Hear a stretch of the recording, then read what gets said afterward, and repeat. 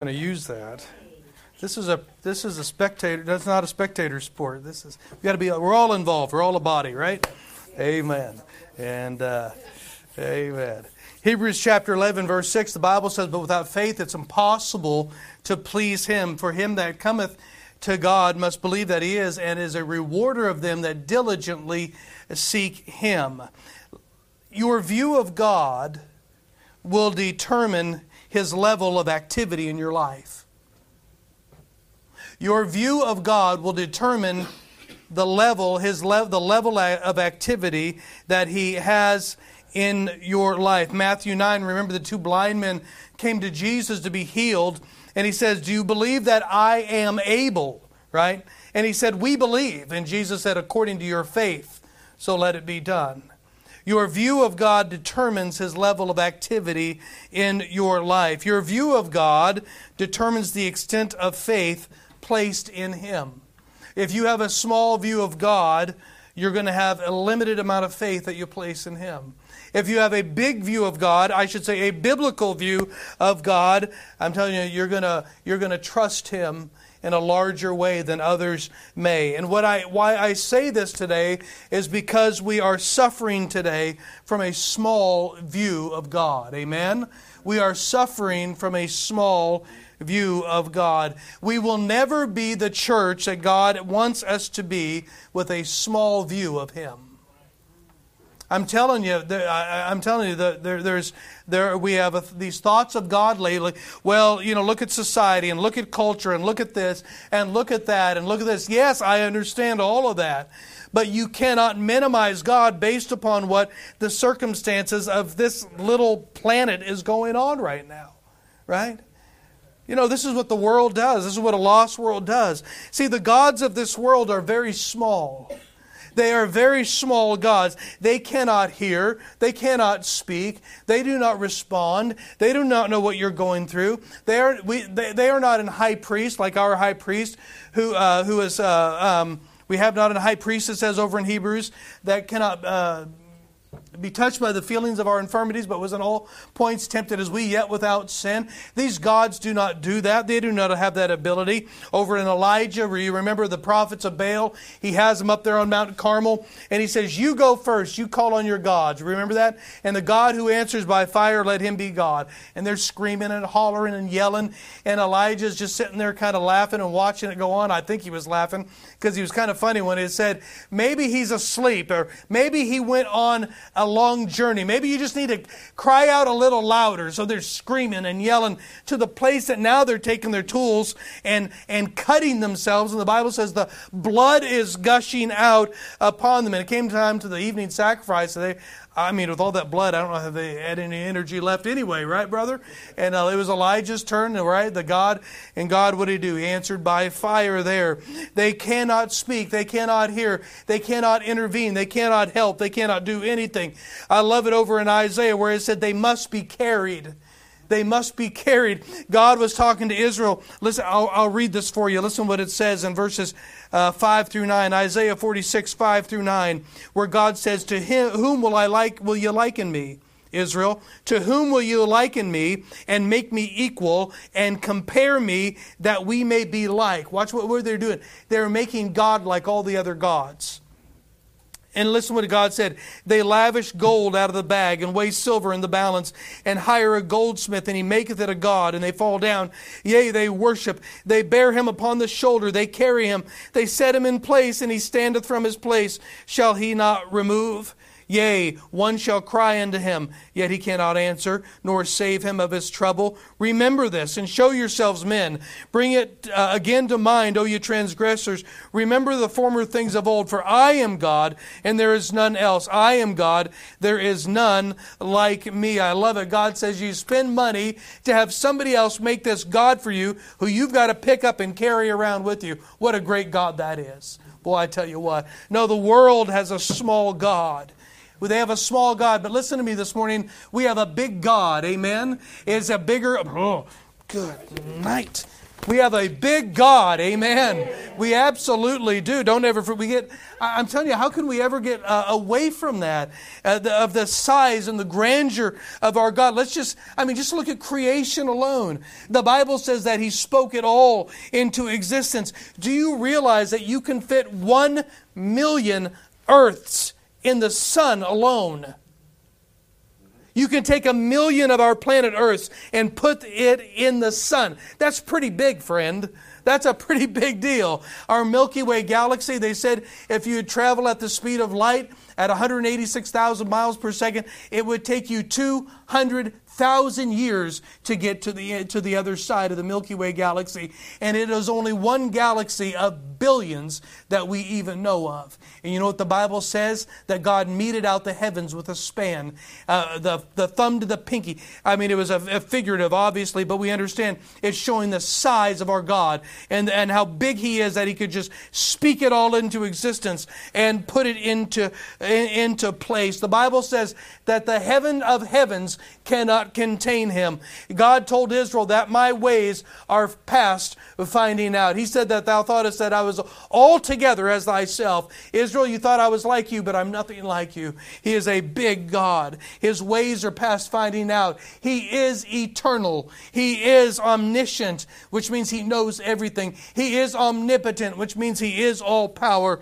He is immutable. He is unchangeable. He is holy. Praise the Lord. He is holy. He is a holy God. He is a big God. Stephen Charnock, the old Puritan, I might not agree with all that he says, but he made a wonderful statement when he said this. He said, power is God's hand, omniscience His eye, mercy His bowels, eternity His duration, but holiness is His beauty. We worship God in the beauty of holiness. Our God is a big God, friend. He is a big God, and it's not just because He's bigger than anybody else. It's because He is the only one there is. Can I remind you, when God was talking to Israel, He told them, He said, I am God. He said, I am God alone, and there is none beside me. And He said, and if there were, I would know it. Would not the immutable... even if there were another God that He was bigger than, He could say, okay, fine, I am all-knowing, and it's impossible for me to lie because I am holy. And okay, there is a God over here, but I'm way bigger than He is. Right? And we'd still have some security in that, wouldn't we? Oh, cool. Okay, yeah, you have a God, but man, ours, yeah. How many did that, right, growing up? My dad whipped your dad. Yeah. My dad's tougher than your dad. Yeah. Did anybody do that, or was it just me? Okay. But God didn't say that. You know what He said? I don't know of anybody else. I don't know of another God. If I did, because I'm all-knowing, right? I would know that, but there is not one. We serve a big God. We have a big God. And you know what I'm thankful, about this big God is what He does in our life. Do you know some people get so big that they don't want to be involved in little things? Some people get so important they don't want to be involved in things that are below them and beneath them. Oh, I've paid my dues. I've done that already. I've traveled that road already. I'm not going back there again, right? Somebody said it would take more time. It'd cost Bill Gates more money to stoop down and pick up a $500 bill than to move on. I'm like, it wouldn't hurt me a bit. I'd stop in a moment for a $500 bill. It would increase my wealth by about 10 times. That'd be pretty good. And I'd think, Bill, just walk on. I'll get it, buddy. I don't want to bother you, right? Amen. No, some people get so big. Some people get so big that they don't want to be involved in little things, right? But our God is so big that everything's little. Hey, everything's little. Everything is small. God is so big that He concerns Himself with every little thing, which is us. God is big. He is a big God, but He involves Himself in the cares of this world. What an amazing thought that is. Yeah. I mentioned it in Sunday school this morning. God involves Himself in the affairs of man. And I was thinking about when Adam and Eve had sinned. And here their eyes were opened. They saw that one another was naked, right? And they realized, and they came to them, undoubtedly what came to them was the warning of God that the day that thou eatest thereof, thou shalt surely die. They had no idea what that meant. They had no idea the extent of that.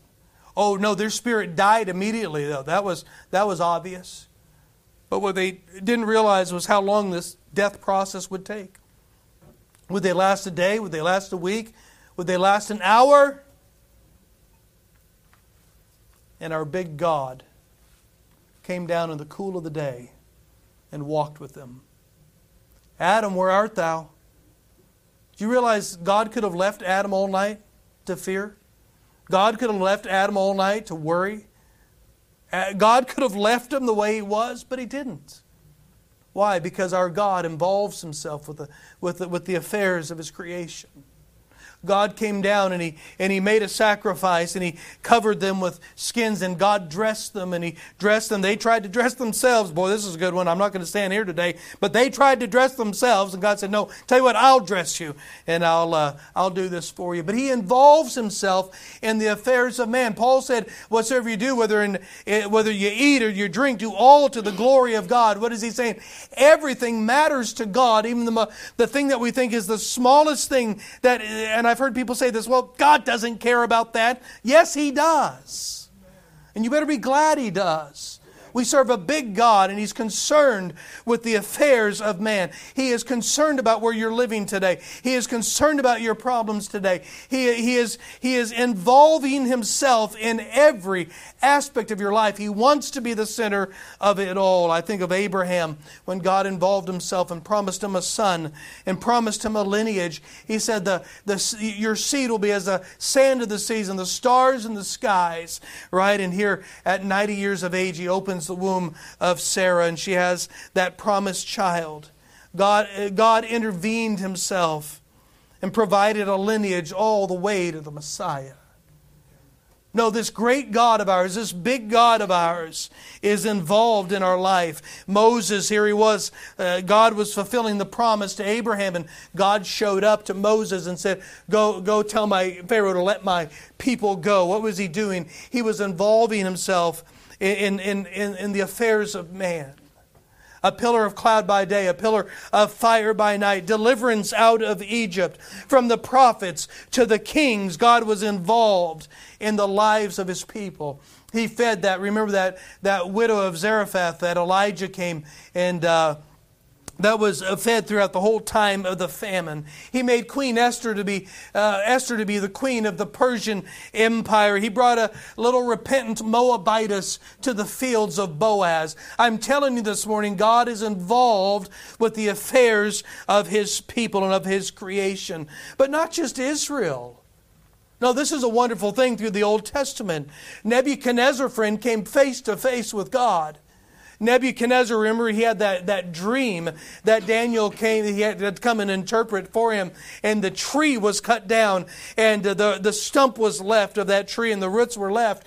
And God was telling Nebuchadnezzar, listen, buddy, this is going to be you. You better be careful. And it said a year later, Nebuchadnezzar was walking out and looking out over all of his palace and looking out all over the province of his reign. And he thought, wow, this is great what I've built. And I'm telling you, it came over him. The Bible, he became like an animal. His hair grew out. He went out into the wilderness for a period of 7, whatever it was, weeks, months, years, right? And he was like an animal. It was long enough for his nails to grow out and his hair to grow out. And he was wet with the dew because he was living like an animal in his own great kingdom that he thought he built. And God said, I'll tell you, buddy, watch this, right?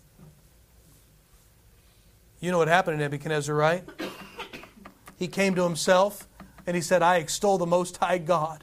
I'm telling you, this Gentile got saved. This Gentile realized who the God of heaven was. Why? Because God was involved with the affairs of His creation. This great God, this big God, it brings Himself down to humanity. Me and Brother Bond were talking yesterday, and he made this statement that kind of puzzled me. It shocked me, really. And he was telling me, he's nervous, like, oh no, what did I say?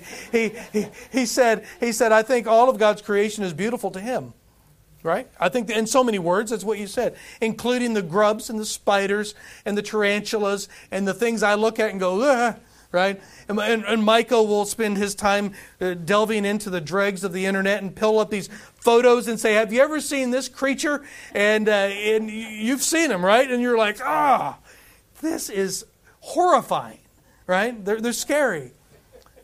And Brother Bond said, well, God created them. They got to be beautiful to Him. I thought, I don't know about that. But you know what I couldn't help but thinking? Next to God's glory, what do we look like? And He loves you. He's involved with the affairs of His creation. Jonah was sent to Nineveh, and all of Nineveh got saved. And they even got a little sideways, and 150 years later, God came back to Nineveh and said, you better shape up. He was still concerned with the affairs of these Gentiles. Even in the lineage of Jesus Christ, you find 4 Gentile women. Because God was concerned. He lowered Himself and was concerned with His creation. And then in the fullness of time, God sent forth His Son. The Bible says over in Galatians 4:4, made of a woman made under the law. And we see the Lord Jesus Christ, and we look back and we see God was involved in the affairs of man the whole time. You came to Christ. Remember that day you came to the Lord Jesus Christ? And you look back and you said, He was there all the time. He was there reeling me in the whole time. He was involved and I didn't even see it. Why? Because this great God and this big God is concerned with the affairs of His creation. He loves them. He loves us. He loves you. Yeah. We look back even further and we find out that God was involved in the affairs of His creation before He even created anything. Where it tells us in Revelation 13:8, when it speaks of the Lamb of God slain from the foundation of the world. It was always in the plan of God. Our God is a big God, amen? Our God is an involved God. Yeah. He's aware. He's aware. Which brings us to the last 2 verses of our text. He's a big God. He's an involved God. It also is here in verse 20. He's able. Wow, that's quite a statement. Look, do you see what it says here? Look at verse 20. Now unto Him, we looked at this verse last week. Now unto Him who is able to do exceeding abundantly above all that we ask or think, according to the power that worketh in us. Notice this. Now unto Him that is able. He is able. Do you realize those words stand on their own? Him that is able, it stands on its own. It is a statement of fact. It is a statement not only of fact, but it is a statement of infinite possibility. He's able. He is able. But watch this also. It's an incomplete thought. Now, I know the verse finishes it. Yeah. But these very words, unto Him that is able, this is really, it's incomplete, and the sentence goes on to finish it. But let me give you an example of this. When Jesus was debating the Pharisees over in John chapter 8, one of my favorite passages. I love this. And they're going back and forth, and they're just, they're going at it. And Jesus is giving them truth, and the Pharisees are getting angry at the truth, right? Because they believe that they are the way unto God. And Jesus at one point says, I was sent by my Father, right? He says, I do the will of my Father's. And the Pharisees says, well, we be not born of fornication. What a jab that was. To the virgin birth of Christ, right? They thought He was just illegitimate. We be not born of fornication. Our father is Abraham. And Jesus said, well, isn't that wonderful? He said, Abraham rejoiced to see my day, and he saw it.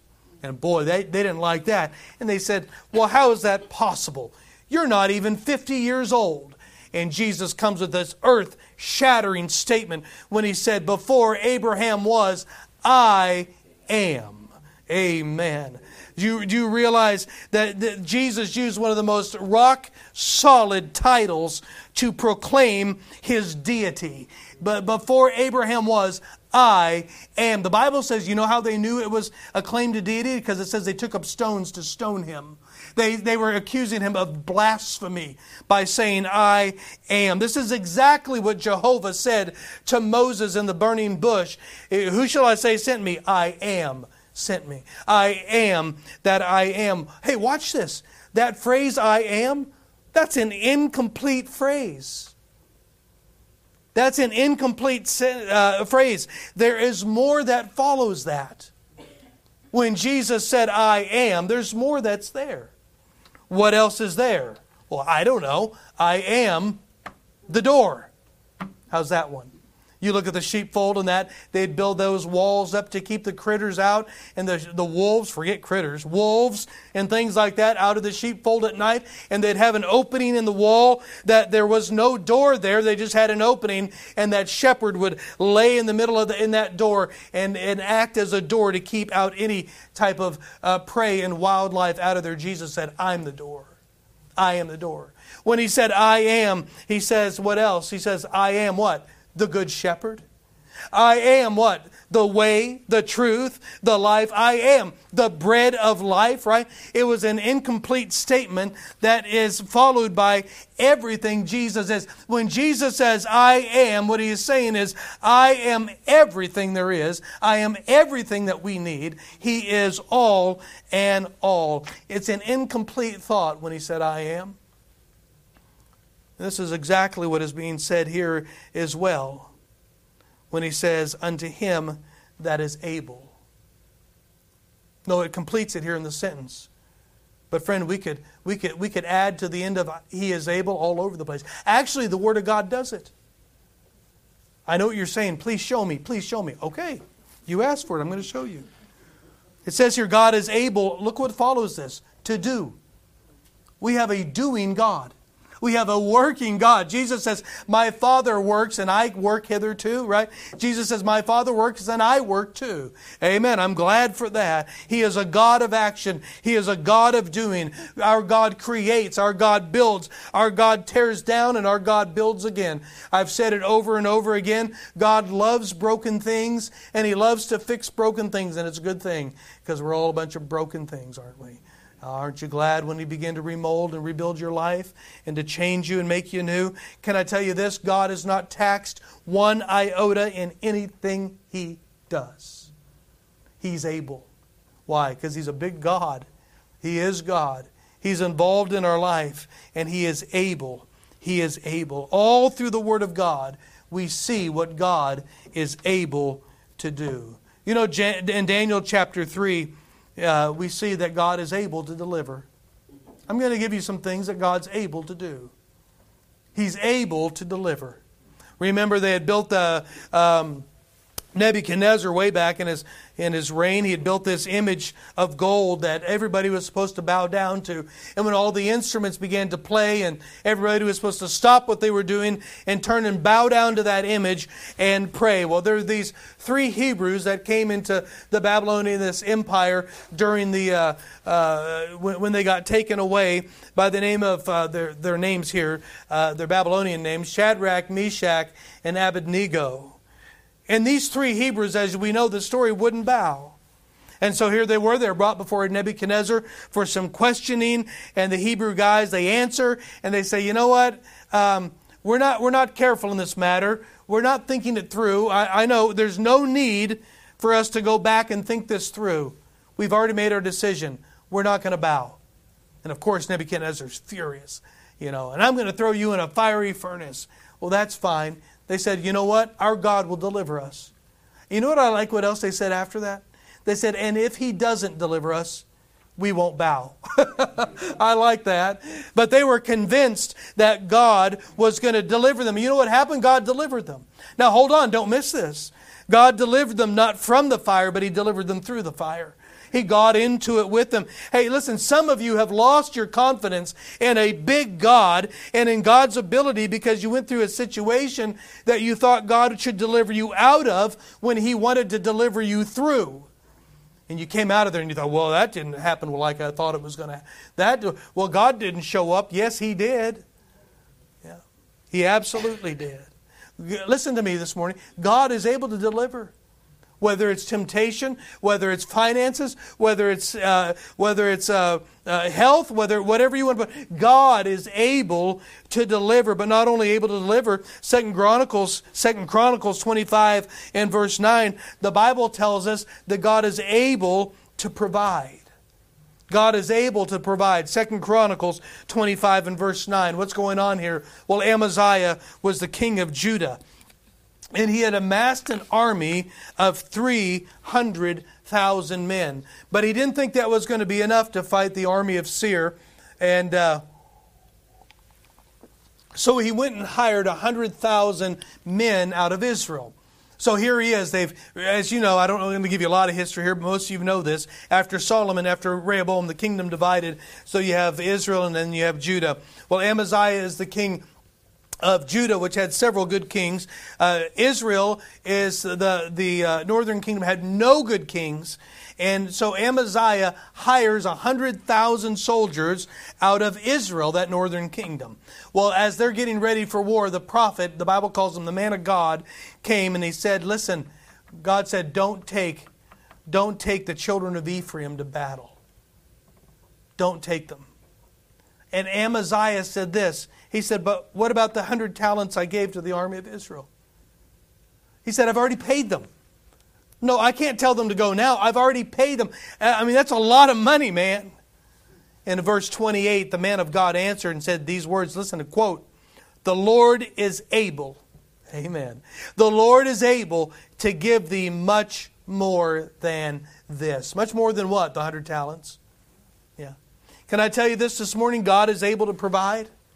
God is able to save, amen. God is able to deliver, amen. God is able to provide. So often we look at financial situations and determine whether we will obey or not. The test of our obedience is how does this affect me financially, right? The Holy Spirit of God may come to you and maybe moving you in His endeavor to make you like Christ. And He might say, that movie isn't really the best. I just paid money for this thing. I can't throw it out. Yeah. I'll sell it. Yeah. You want me to get rid of this subscription? I just paid for the subscription. You want me to get rid of this? I just paid it. You want me to give to a special offering when I just had to buy such and such? I mean, what?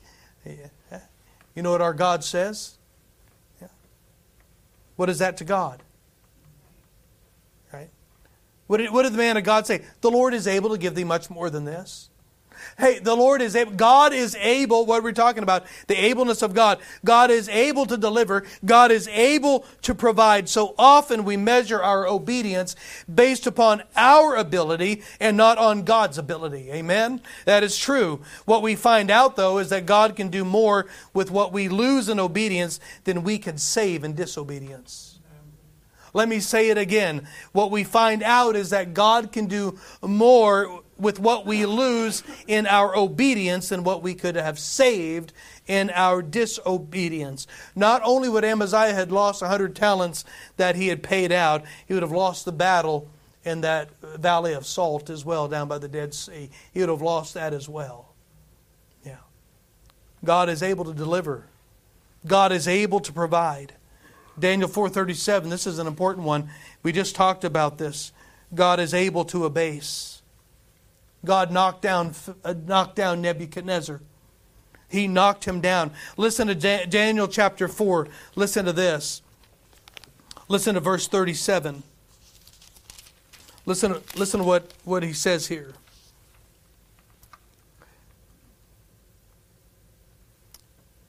Am I in the right place? Boy. Come on. You can do it. No, I'm not. Wow. 4:37. I've got it. Yep, here it is. Now I, Nebuchadnezzar, praise and extol and honor the King of heaven, all whose works are truth and his ways judgment, and those that walk in pride. Listen, he is able to abase. God is able to take you down. Listen, I don't care how big you get, you will never be bigger than God. I don't care how wealthy you get, you will never be richer than God. He owns the cattle on 1,000 hills, and He owns the hills, and He owns it all. You will never be bigger than God. I don't care how much you get. Listen to me. God can bring you back to poverty as quickly as He brought you to the wealth that you have. It is God who gives you breath. It is Him who gives you the ability to work. It is Him who gives you the ability to build and create. It is all of Him. And what am I saying? He's able. God is able. He is able to deliver. He is able to provide. He is able to abase. Listen to this. God is able. He is able to save eternally. Amen. Aren't you glad we're not just saved in this life? What did Paul say? If it was for this life only, over in 2 Corinthians, he said we would be of all men most miserable. This is all it is. Hey, you got a great, your best life now. Yeah. You know what I'm thankful about Jesus Christ? Even if you don't have your best life now, you have the best one coming. Amen. And it's forever. That's right. Hallelujah. Hebrews 7:25, it says He's able to save to the uttermost. 2 Timothy 1:12, when Paul said, I know whom I have believed in and am persuaded that He is able to keep that which I've committed unto Him against that day. Jude 1:24, He's able to keep us from falling. And He's going to present us faultless before the throne of grace someday. I'm thankful for that. Because God is big, and because God is involved still today, God is able to be powerfully involved in every area of your life. He's able. You believe that? Amen. In temptation, in provisions, in health, in our likeness to Christ, in witnessing, in doubts, in fears, He's able. Whatever you need God to do, He's able. Whatever God has called you to do, He's able.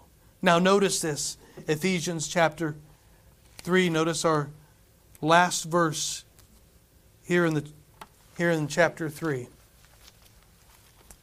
I can find it again. Look what he says here. Verse 21. Let me read 20 again. Let me run up to it. Now unto Him that is able to do exceedingly abundantly above all that we ask or think, according to the power that worketh in us, unto Him be glory in the church by Christ Jesus throughout all ages, world without end. Amen. Amen. God is able. And you know where it's manifest? Yeah. His ability, what His works, what He does is manifest in the church. You see this verse 21, glory in the church. Glory, doxa. You get that word doxology from. It means a good opinion, praise, honor. This good opinion comes after something is seen. Somebody does something, right? If somebody goes out and somebody's about to get hit by a car and somebody runs out and they push them out of the way, right? And they save their life, people begin to praise that man. Why? Because they watched him, or that woman, whoever did it, watched them do something wonderful, and they begin to praise him. Wow, what a hero.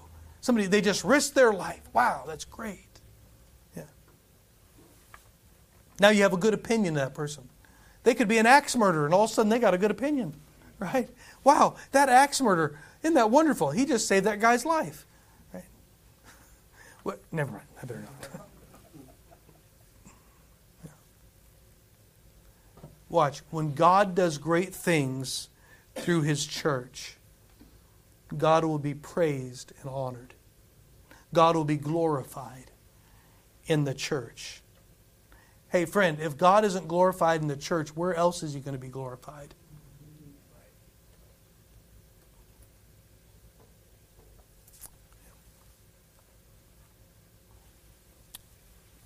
Can I tell you something today? We're talking about the ability of our God. He's a big God. He is involved in all of the affairs of His creation, and especially in us. And He's an able God. Can I tell you this today? God is able to make a church grow in dark times. I think some don't believe that. I think some have got a defeatist attitude. Well, it just ain't 1960, it ain't 1970, it ain't... No, it's not. No, it's not. You know what the great expectation is? That God can still build a big church with a bunch of people that may not be bandwagon Christians and just on for the easy ride. Maybe some people that are serious about the Word of God when it's not so convenient to be serious about the Word of God. Amen? God can do it. Yes, He can. He's able to make a church grow in a dark time. Yeah. God is able to make a church grow when a culture says, no, you're not going to do that. You're going to wear this and you're going to do that and you're going to meet at this time and this many times and you're going to do that. Oh. We look at Canada and shock at times what they're doing to some of these churches up there. And it's like, friend, that's just not too far up north. Yeah.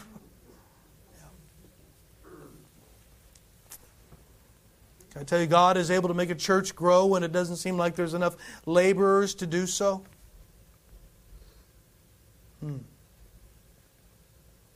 See, at this section of Ephesians, as this first section of Ephesians is brought to a close, the Holy Spirit concludes it with the greatest reminder that we need in the church.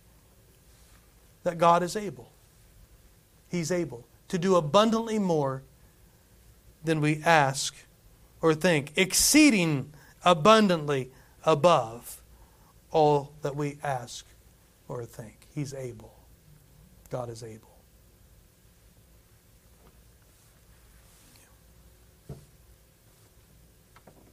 God is able to take a few people and do things over here that people scratch their head at. Yeah. Right. What, do you think God's just going to leave us in the wilderness now? Oh, I'm done. Right? You just enjoy your dirt piles over there. I'm out. Right. Aren't you glad God doesn't do that? Yeah. Why? He's able. He's able. The only thing that's going to hinder God is us. Yeah. So let me ask you this morning, what's your view of God this morning? Have you limited God in your life? No, I'm not, we've heard the saying, God has promised to provide all of our needs, not all of our greeds. Amen. Yeah. We're not prosperity. We don't preach the false doctrine of prosperity theology. Yeah. We don't tell you God's going to make you rich. Right? He may not. Might be the worst thing for you. That's right. Yeah. Now, I wouldn't mind trying it out. See if it'd work or not. Saying, okay, Lord, you're right. Yeah. What's your view of God? Have you limited God in your life? Have you limited God in His church? No, we know attitudes permeate a whole body, right? Hey, you stub your toe and for some weird reason, you feel it all the way to the top of your hip. It's only a little toe, and it's like you limp around for days. You ever crack that little toe on the end there? Oh, and you're just like, right? It's moving your mouth. It's moving I'm telling you what. Listen, friend. A wrong view of God permeates the whole body. A limited view of God affects the whole body. Well, I don't know. It's not. We don't want to. Yeah.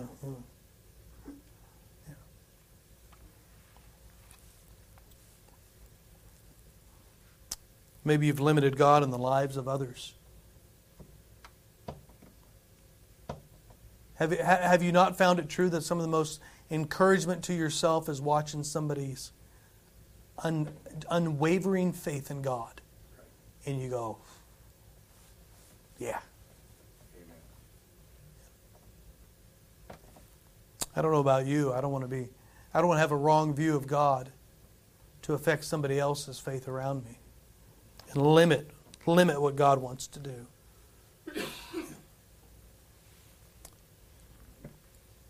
There may be some here today, and you just need to get before God and repent because you've had an attitude of unbelief. Remember when Peter was told to cast the nets on the other side, and he said, well, we've toiled all night. It's like, I'm a fisherman, God. I know what I'm doing. And he did anyway. And what did he do? He ran to Jesus and said, he said, "Oh, forgive me. I'm wicked." Wherein did I doubt? Wicked. I'm telling you, sometimes, friend, we need to get alone with the Holy God and say, "I have minimized who you are in my lack of faith. And I need to repent for that." You know.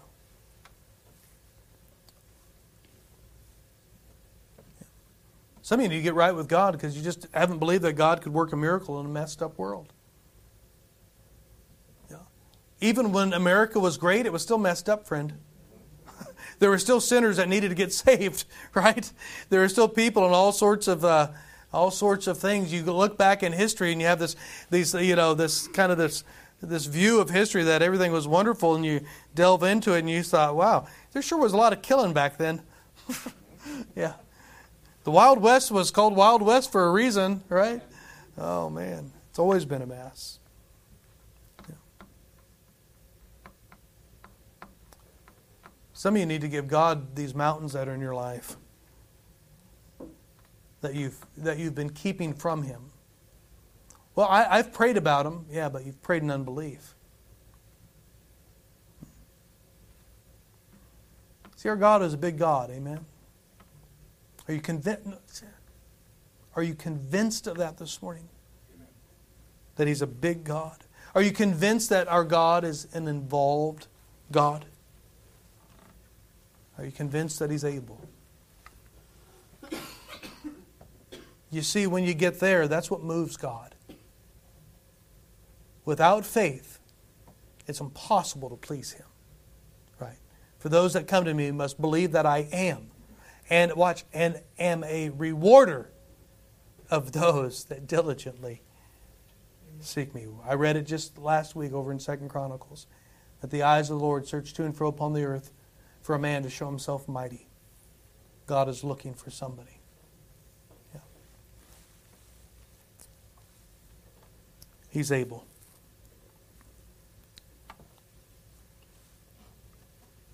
How many would just allow God to be as able as He wants to be in your life?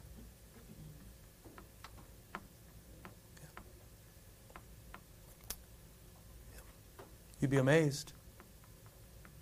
You'll be amazed what He does. And you know what happens when you do that? God gets the glory that He deserves. Could you imagine wanting the world to see how great God is? But they can't. Because you don't live in such a way that He can operate as He wants to. That's what happens. Absolutely. He's able. Father, I'm thankful today that You are the God of gods, Lord of lords, King of kings. I'm thankful that You've told us there's none else beside You. When I think of the creation, when I think of what You've spoken into existence, it's an incredible thing. But even more incredible is to think that this God, who the heavens of heavens cannot contain, has chosen to move inside of those who've placed their faith and trust in Him. And Lord, from us, that work that You decide to do goes on. Lord, if we've hindered You, Father, would You forgive us? And God, would You help us to retain a the proper biblical view of who You are? God, would You bring us back to a place when we're overwhelmed with who You are? When we stand in awe again of Your grandeur and majesty and of all that You're able to do. Lord, help us today to operate in a faith so anchored in who You are that You're able to do what You want to do. And we thank You in Jesus' name. Amen. Would you stand this morning? The instruments will play. I want to ask you a couple questions. Christian, do you need to adjust your view of God? Maybe you need to get your view of God a little more biblical today? Maybe there's something that God has been working on your life that He's been saying, I need you to go here. I need you to do this. Here's the way. Walk ye in it, Jesus said. And it's your small view of God that is hindering you. Would you deal with God on that today and get that right? Maybe you're here this morning and you've never put your faith and trust in the Lord Jesus Christ.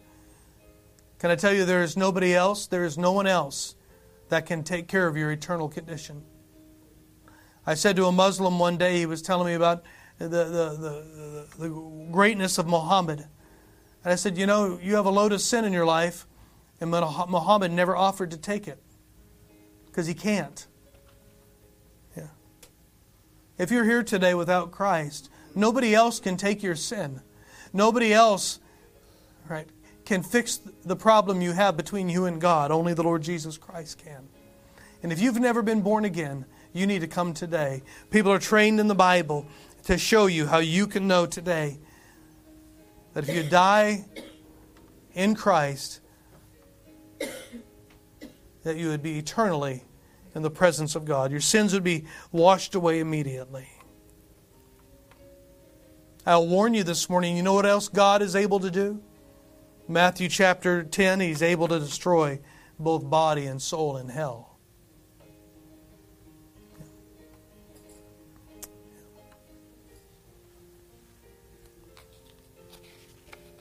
He's able this morning.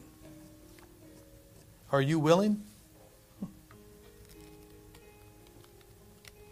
Yeah. If you're willing, He's able. Absolutely.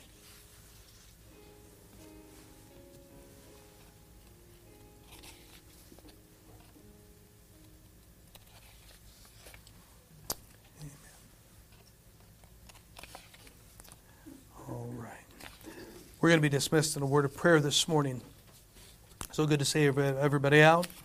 And be sure to say something nice to each other. People are like, do you always have to tell people that? Yeah, you never know. So, what a blessing. Aren't you thankful that He's able? I'm thankful when God brings us back. And you know what? What He has revealed of Himself, it would blow our mind if He gave us any more. We couldn't handle it.